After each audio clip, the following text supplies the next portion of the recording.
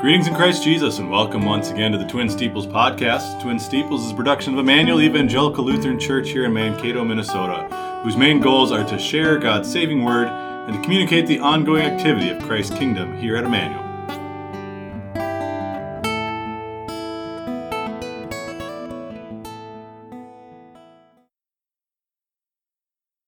Thank you for joining us today. Today is Wednesday, February 21st, 2024. I'm your host, Pastor Joe Nauman. This morning I'd like to begin with a brief devotional thought based on Mark chapter 6, verses 17 through 29. This section is a rather gruesome account of the death of John the Baptist. This was an account that my daughter was telling me about the other day, and she had a few details mixed up, so thought maybe we would focus on this as our devotional thought for today. It is in our daily Bible reading on our website, emmanuelmankato.org. There's a daily posting for a reading that you can do from the Old Testament, New Testament, and the book of Psalms or Proverbs. And if you go through those readings every day, you'll read the whole Bible in a year. So today from Mark chapter 6, verses 17 through 29. For Herod himself had sent and laid hold of John, and bound him in prison for the sake of Herodias, his brother Philip's wife, for he had married her. For John had said to Herod, "It is not lawful for you to have your brother's wife." Therefore Herodias held it against him and wanted to kill him. But she could not, for Herod feared John, knowing that he was a just and holy man, and he protected him. And when he heard him, he did many things and heard him gladly. Then an opportune day came when Herod, on his birthday, gave a feast for his nobles, the high officers, and the chief men of Galilee. And when Herodias' daughter herself came in and danced and pleased Herod, and those who sat with him, the king said to the girl, "Ask me whatever you want, and I will give it to you." He also swore to her, "Whatever you ask me, I will give you, up to half my kingdom." So she went out and said to her mother, "What shall I ask?" And she said, "The head of John the Baptist." Immediately she came in with haste to the king and asked, saying, "I want you to give me at once the head of John the Baptist on a platter." And the king was exceedingly sorry, yet because of the oaths and because of those who sat with him, he did not want to refuse her. Immediately the king sent an executioner and commanded his head to be brought. And he went and beheaded him in prison, brought his head on a platter and gave it to the girl, and the girl gave it to her mother. When the disciples heard of it, they came and took away his corpse and laid it in a tomb.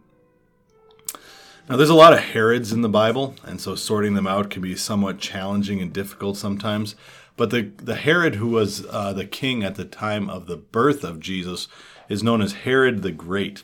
And Herod the Great was the one, as you know, who was quite jealous of this newborn king, and so had all the baby boys in Bethlehem put to death out of fear for this newborn king that the wise men had told him about. But the Herod in our text today is not that Herod the Great. That Herod we know died. And so we see his son now, Herod Antipas, who is one of the sons of Herod the Great. He is now ruling in his place. Now, Herod Antipas had a brother whose name was Philip. So there's these two, you can think the patriarch of the family is Herod the Great. Two brothers, children of Herod the Great, are Herod Antipas and Philip. Now, Herodias, the wife of Herod in our text, was apparently the granddaughter of Herod the Great, which would make these two men, Herod and Philip, her uncles. And so our text tells us that first Herodias was married to her uncle Philip, and then later Herodias divorces Philip. Herod Antipas divorces his first wife, who is the daughter of a Nabatean king, in order to marry Herodias. So not only do we see incestuous relationships going on here, we also see a great amount of divorce taking place, just a lot of corruption and gross misuse of power, just a real focus on the things of man and the sinfulness and lust of the flesh, and not upon the things of God. And so when John the Baptist rightly calls out both Herod and Herodias for this sinful thing, in verse 18 it says, "It is not lawful for you to have your brother's wife," not to mention the fact that she's your niece, not to mention the fact that you were both already married. This made Herodias mad, and she wanted to kill him, but she couldn't because our text says Herod was afraid of John, knowing he was a just and holy man, and so he would protect him. So Herod arrested John, but he did not put him to death, and he didn't want to put him to death. He recognized the authority and the standing that John had as a just and holy man, so he must have had taken the time to speak to him. But here we can see really the difference between a head knowledge of Christianity and a heart knowledge of Christianity, because it seems as though Herod had the opportunity to speak to John and he recognized him as a just, holy man. He had this head knowledge of what his relationship should be with the true God.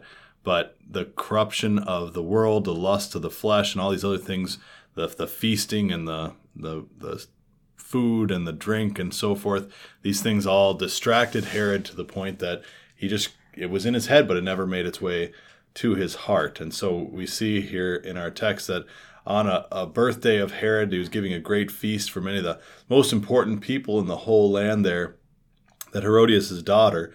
And so now this we would imagine this would not be Herod's daughter, because it just says Herodias' daughter.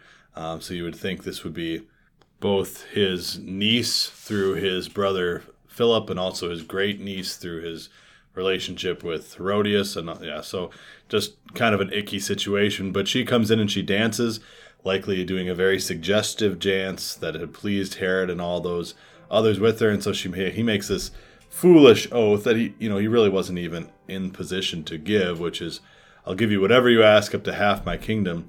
And she, of course, goes and checks with her mother, who tells her to ask for the head of John the Baptist. The king makes this foolish oath, and even worse than that, keeps the foolish oath. Certainly making a foolish oath is a sin, but that should not lead to another sin. And so if we make a foolish oath, that doesn't mean we should sin again just because we made the oath in ending someone's life. But the king, attempting to be a man of his word, follows through with it and takes the head of John the Baptist. It's really a tragic story here, and really an awful situation that is brought about by corruption, by hate, by jealousy, by distrust and mislike, and just, you can think of the politics and everything involved here. Just a very nasty situation that takes place here and results in the death of John the Baptist. And yet, I think in this we can see a beautiful foreshadowing of the death of Jesus Christ.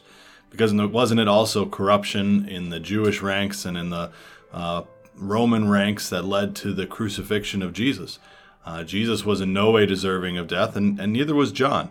John, he was a sinner just like the rest of us, but he'd done nothing that deserving of having his head put on a platter, other than speaking against the sin that he had seen in the highest levels of Roman court. And because of that, he was put to death. And the same thing with Jesus. He came to point out not just the sins of one or two people, but the sins of all people. And he pointed to the corruption that was taking place among the Pharisees and among the Roman rulers as well. And because of that, they hated him. They wanted to put him to death. And so he was wrongfully put to death, just as John was wrongfully put to death. And so John gives an unmistakable foreshadowing of what would await Jesus. Rejection, hostility, violence, all these things were coming for the Christ, assuming that they could overcome the Lord. Now, John was a human being, and so his death was final, but not the case with our Savior Jesus.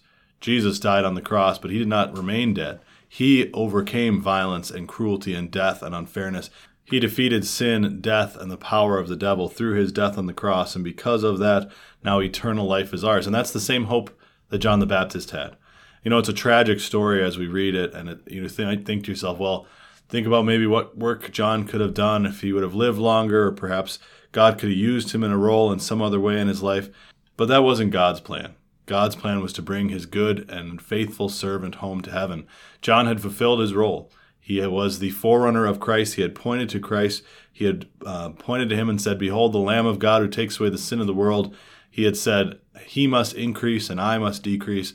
And now his work was over. And so the Lord used this, even this corrupt situation, this vile family that had done all these evil things, to put John to death. But in so doing, God brought to himself his great servant, John the Baptist, who had fulfilled his role and had fulfilled his purpose and is now home in heaven with the Lord, where there was no more pain or sorrow or suffering, and was now enjoying the splendors of God in heaven for all eternity.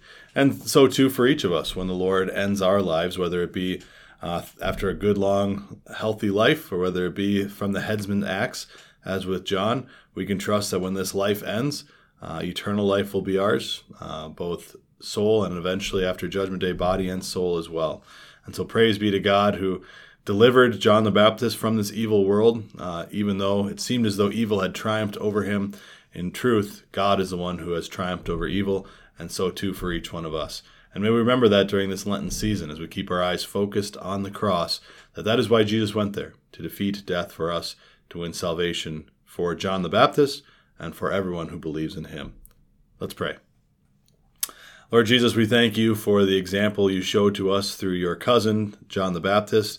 Thank you for the life that he was able to live and preparing the hearts of the people for you.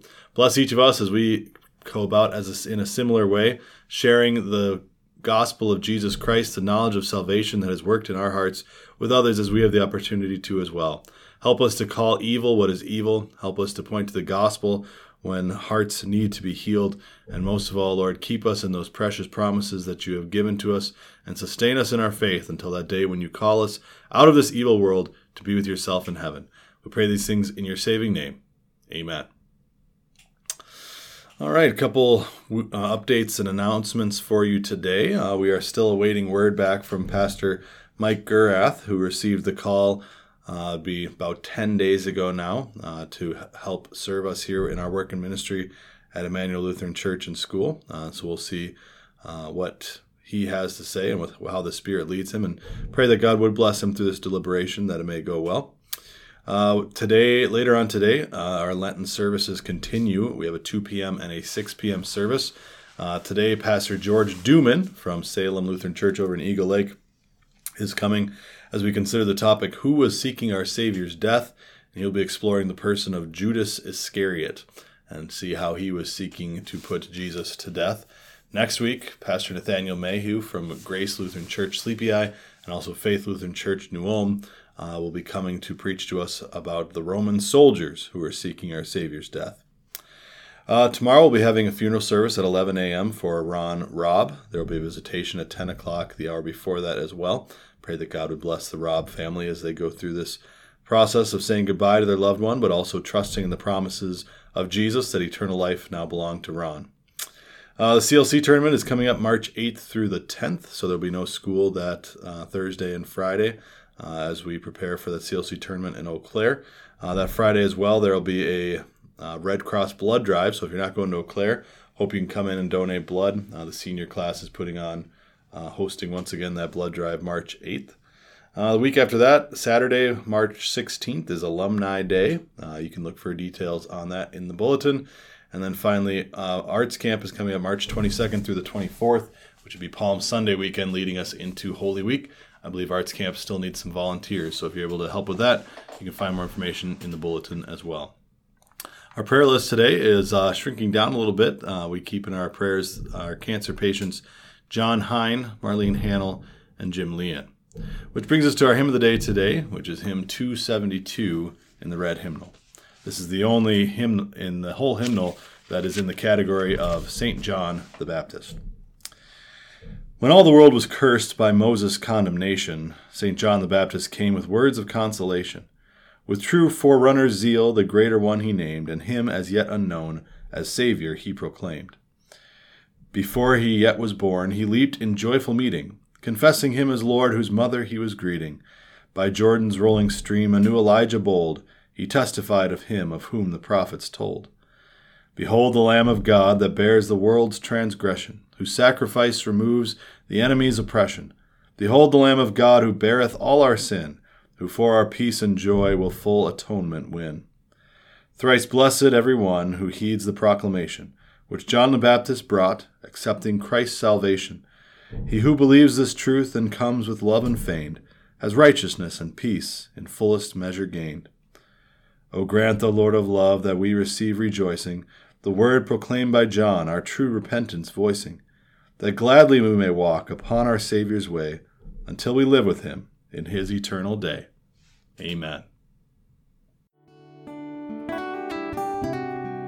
Thank you for joining us on the Twin Steeples podcast. Once again, Twin Steeples is a production of Emmanuel Evangelical Lutheran Church here in Mankato, Minnesota. For more information about the ongoing activity here, we'd invite you to check out our website, emmanuelmankato.org. Until next time, may God bless and keep you, and may you always remember, Emmanuel, God is with you.